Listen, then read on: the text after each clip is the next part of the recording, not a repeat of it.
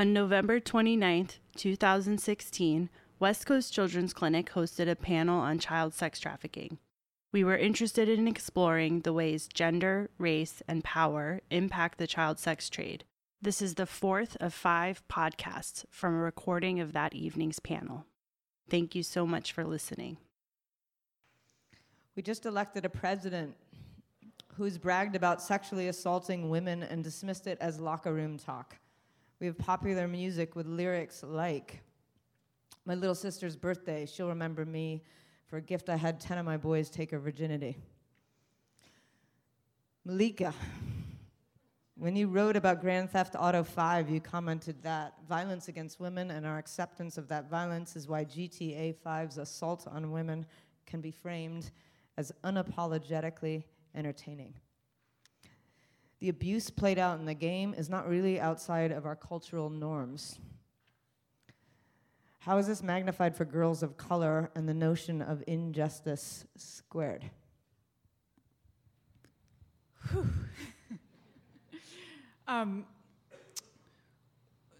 So what's most striking to me is who is allowed to be normalized and what is normalized and not, right? So, yes, we've elected a man who has perpetrated sexual assault to the highest position in this country and the highest position in the world. And there's a certain kind of normalization that's played out around that, right?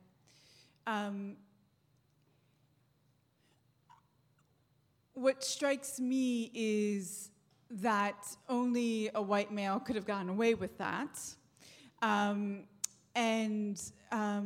that the ways in which we see the sexual assault and violence committed against women and girls of color also is allowed to be normalized, right? It's another way in which these norms get protected. And so I think I'm often left with this sense of who is protected in their perpetration of abuse and who isn't protected when they are abused. And again, it comes to this issue that I think we see most dangerously and most vividly around how our girls who are disproportionately black and brown, who are subject to commercial rape, are not perceived as abused. And I think we also have to recognize, though, that they're at the razor's edge of this, right? So they're at the razor's edge because their experience of victimization is criminalized. But you can't separate out what has happened to them from other women and girls of color, right, who say that they have been raped and that's not taken seriously, where they don't feel confident going to a police department and disclosing that they have been raped because of the perception of who they are as a girl of color or as a woman of color. Or what happens when there is that disclosure, especially on the part of black and brown women, and the response is that, well, she was sexually loose, she was promiscuous, she had it coming, right? That's such a way that we disregard and normalize the sexual violence done to black and brown women and to black and brown girls. And I think of the case that happened here in the city of this girl, this child, right, who was purchased by law enforcement again and again, who was called, right, this girl of color, this child of color, who was not called in the press here a victim of commercial rape or just a victim of rape, a child victim of rape. No, she was called a child prostitute. She was called a teen prostitute. And the conversation of what happened wasn't framed as police misconduct. It was framed as scandal, right? Well, why is it scandal? It's scandal because this child of color is sexually loose. And what she is doing as this teen prostitute with full agency to these adult men, that was the framework. Not that this girl was abused by adults. A child was taken advantage of. A child of color was raped. And that law enforcement acted in the same way of abuse of power as we talk about in the racial justice context. No, that was not the framework. The framework was scandal. And this is the normalization that we have to go up against. This is the way that we systematically and historically disregard the sexual violence done to Black and brown girls and women. And until we talk about this in the cultural framework, the laws won't catch up or do what they're supposed to do. Because in the public square, we are still having conversations around these girls as teen prostitutes. We are still not holding accountable the violence done to our girls, especially our Black and brown girls. Yeah.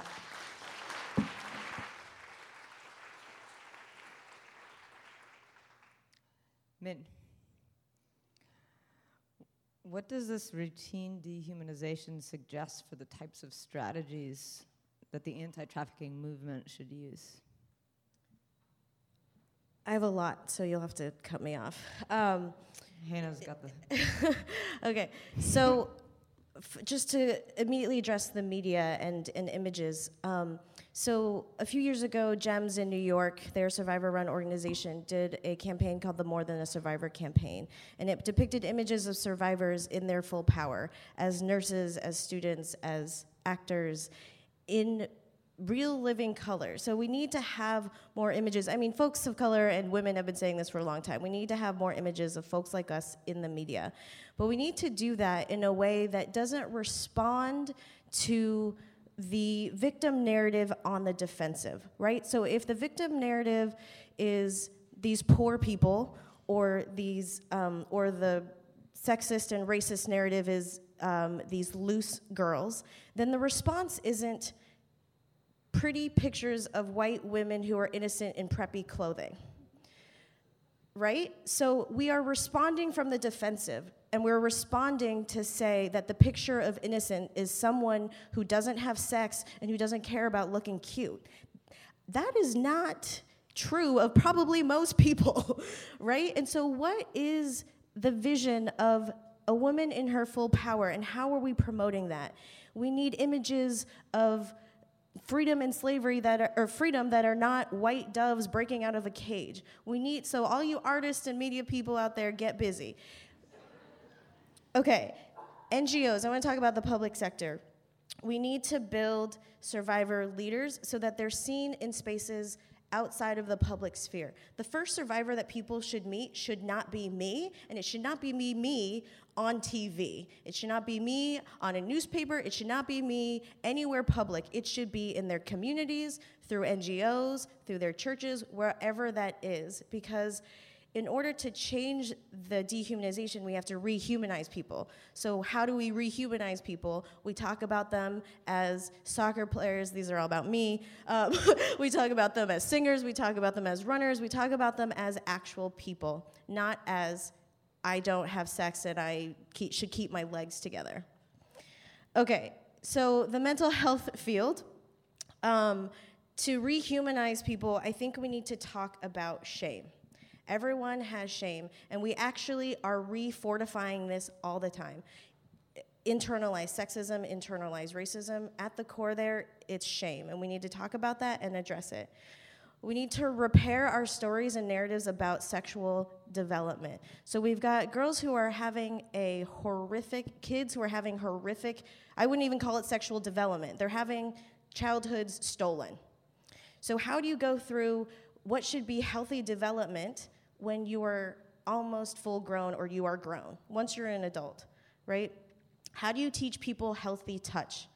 How do you build on the relational aspects of the trauma? We want to talk about, interventions that are housing and food and shelter and all these things, but how do we address the relational trauma, which means you need a long-term relationship with one adult or several adults? We've got turnover in the social work, we've got turnover in mental health professionals, so how do we build long-term relationships? How do we talk about not controlling women and girls' bodies?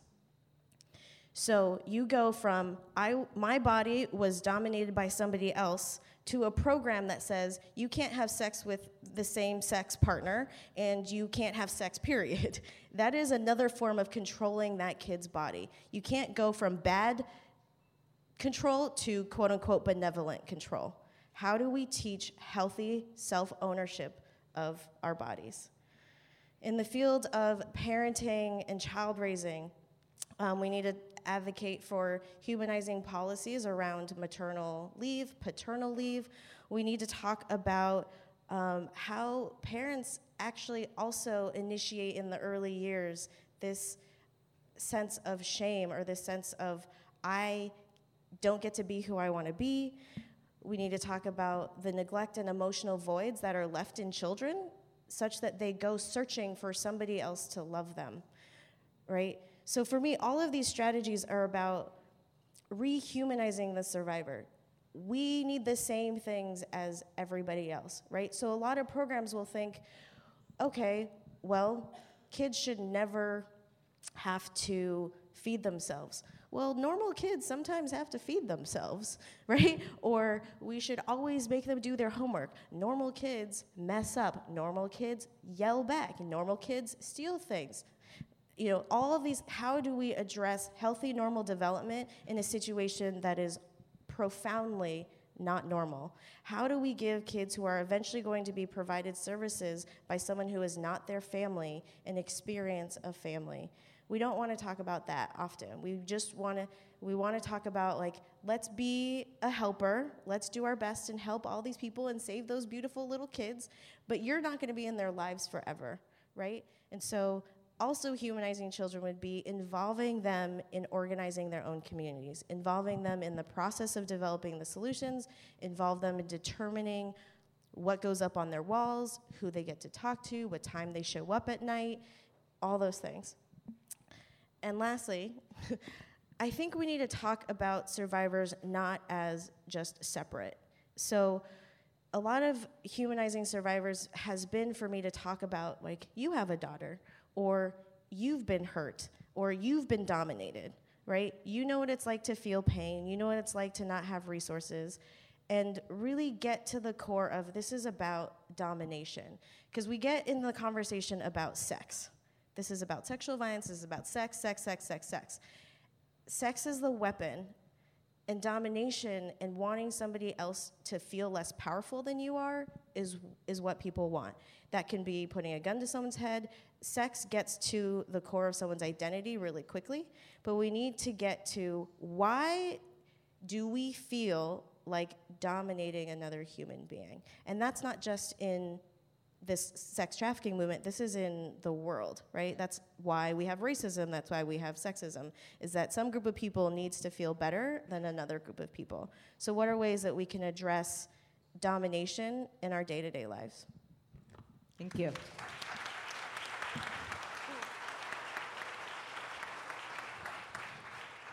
Holly, how did this social acceptance show up in your experience in the human trafficking unit at OPD and now as a leader of Missy? Yeah. How did the social acceptance show up in your experience at the human trafficking unit at OPD and now as the leader of Missy? So the social acceptance of trafficking and assault. Wow, yeah. I mean, it shows up every day in all of our daily lives, and I think that we've spoke about it, and particularly as women, we can't turn on the TV without seeing women completely over-sexualized and women's sexuality selling things, right? I mean, you all may remember that there was I think it was a Carl's Jr. commercial where Jessica Simpson maybe was eating a burger and there's ketchup dripping down her boobs. That's the country we live in. And so we can't go anywhere without women, and actually very young girls or women that have the appearance of very, very young girls being over-sexualized and used and commodified for everything in this country.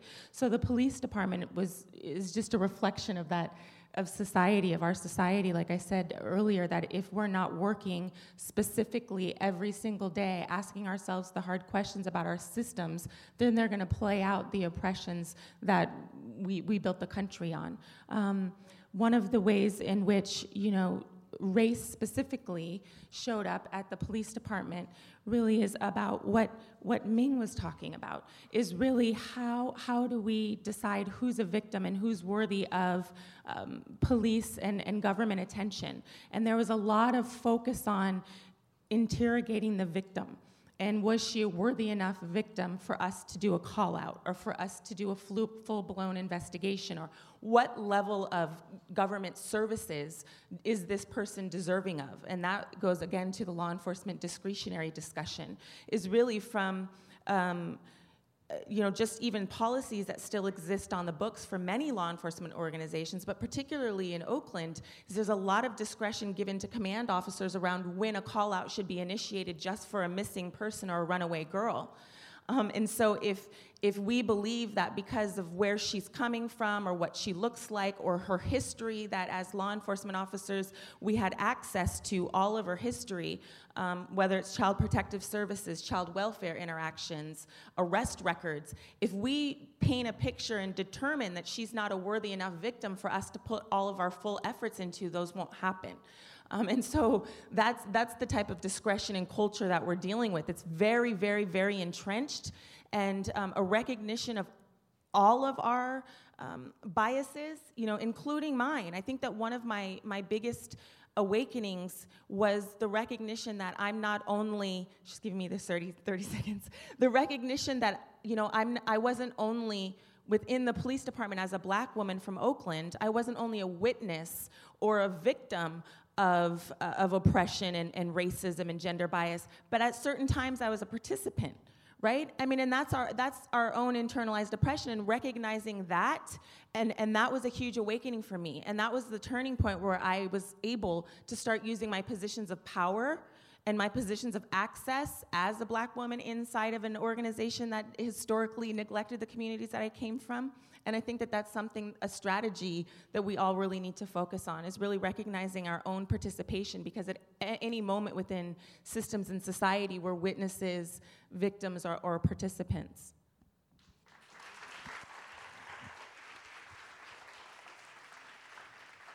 Thank you. District Attorney O'Malley and Judge B.E., you are leaders in public systems. Judge B.E., how does this acceptance of violence against girls show up in your work? It shows up in many of the ways that my peers here have already talked about. It shows up when I'm having a dialogue with one of my girls and they've internalized what is so pervasive in movies, in video games, in music. It shows up when I have a parent who's seated next to her and wants to talk about, well, I hope you learned your lesson and you need to stop making these choices. You did this to yourself. So sort of that acceptance or co-signing by a parent. It is, as noted, showing up when there are some courtrooms where I will have, or you will see, or you will hear about a deputy, right? A sheriff's deputy or a police officer who will make comments to one another, to another peer, that the girls that I hear. When you have advocates who come in and they use terms like, my client here, so she's a prostitute and this is what we need to do and we want to be in your specialized court. So for me, it shows up too often, unfortunately, sometimes in the professionals who are supposed to be committed and trained and sensitive in the courtroom. So it can be very difficult in terms of pushing back, because the very people who are supposed to have trauma-informed training and be sensitive to their experiences and understand this is very intentionally a different courtroom working in a different way, don't have that ability or that discernment. One of the ways, I think, for me, in terms of personal ownership and what we do, by virtue of my title, you all know that my job from 8 to 5 is to apply facts to the law and render a decision, to judge. Many of you may not know that there are also very specific statutes, ethical canons, standards of judicial administration that say a juvenile court judge is responsible for working with and across systems and community providers to identify the services and processes that serve our communities, our youth, our families that are at risk of entering the juvenile court, whether that be child welfare or juvenile justice. As the presiding judge of the juvenile court, I have also taken the position in personal ownership that I have not only the opportunity but the obligation to do something different, to be intentional with my work and with my kids, because they're all my kids, in a very different way. And so when we talk about, and some of you have talked about the movement, judges are not advocates. Juvenile court judges are a little different in our very unique and specific guidance and directives. I am fortunate to have peers across this state, including my counterpart for this county, who's in the room tonight, to be working in a very intentional way to recognize biases across the spectrum, to not further blame or shame, but to provide a space where we can come together, have these conversations, and work with our youth in a way that isn't re-traumatizing, that isn't adding to the harm, and that recognizes and highlights and lifts up their individuality, not only where they're at, but where they're going, and in a way that is not further labeling. And I add the piece about not further labeling, and I've talked with some of you in the room about it. My dedicated calendar is just a dedicated calendar. I have chosen not to have a fancy name. It's not the CSEC court, it's not the girls' court, no disrespect to anybody who has one of those. But for me, it's a function of, I don't need that youth to hear that she's going to the CSEC calendar. I don't need a young man who has been exploited to hear, oh, well, you're going to the girls' court. What's that about? I don't need a transgender youth to have further confusion or harassment because of a labeled court. It's frustrating for some, but for me, it's about the work we're doing and not the title or the label or who we are in our positions, but what we're able to do and coming together to better serve our youth.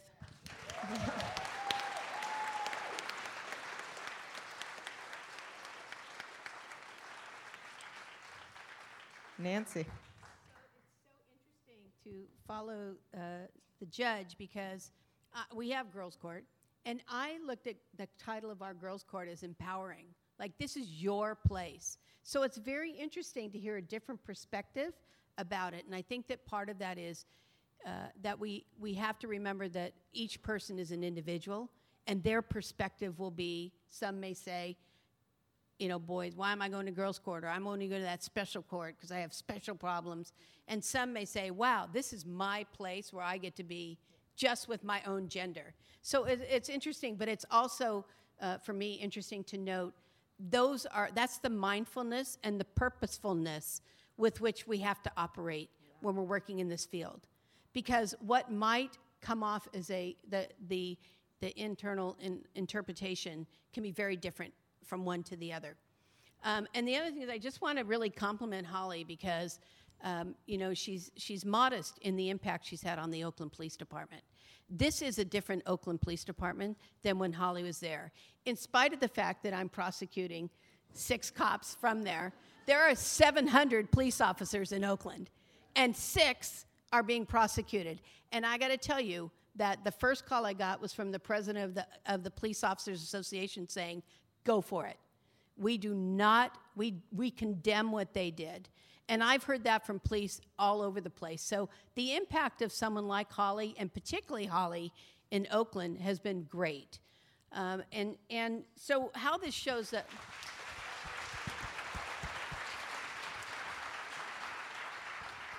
So how this shows up, this issue shows up, is across this country, less than 3% of sexual assault cases ever see a courtroom. Less than 3% ever see a courtroom. And for those cases where, there are barriers that exist in this country for people that are in positions like I am, of making judgments before that case gets to move forward or not. And there are, police and medical and the interaction with first responders, and I don't mean the police necessarily. How, when they went to the hospital, did someone look at them like they were dirty or they brought it on themselves? And all of those things that we've been talking about that factor into, the victim survivor thinking that somehow she owns part of the victimization. So those barriers stop cases from ever getting to us. And that is across the board. We look at campus sexual assault crimes. So few ever get even reported to the police until we had to pass the federal laws to tell the school administrators, you cannot handle this in the back room by yourself. Nobody knows. Victims that have been assaulted on campus, many of them never even know whatever happened to that administrative hearing, because the rights were not there. So I'll tell you, this county is very progressive, and I can talk about all of these things across the country. It's different here, and I'm proud to say that we're part of that difference. We do prosecute sexual assault cases. As Stacey said at the beginning, that the barriers that other offices across this country might use to not move a case into the courtroom, we don't see them as barriers. We see them as factors in why this child was raped or why this perpetrator picked that person. So we've prosecuted over almost 560 human trafficking cases in this county, with 82% of those people being convicted. That's more than the rest of the state combined. And where I know that we have to and we do look at these issues with balance, we also recognize that victimization and perpetration. And part of the job where it shows up for me and my staff is when we go into court to pick juries. Because they're watching those TV shows, they're playing Grand Theft Auto, they're looking at pornography that's everywhere. And so their attitudes come into the courtroom already ready to judge the victim. So we build the laws to protect victim survivors in the courtroom of human trafficking, sexual assault. We've brought legislation in the court so that a victim survivor, a child who's been raped and trafficked, doesn't even have to be in the courtroom. We put a television set at the witness stand, and they're in another room testifying. We are able to have a hearing before we ever get to the jury and record it, so that recording is played for the jury. So how that plays out, this issue of gender and all of the things we've been talking about, is that my job, our job, is to make sure that that's a courtroom that administers justice fairly and in a balanced way, but protecting the rights of both the offender or the accused and the person who's been victimized, and then educating jurors about the reality that we live in, so that when they sit in judgment of whether or not this person committed a crime or that person is a victim of crime, they're coming from a more educated, informed perspective. Thank you.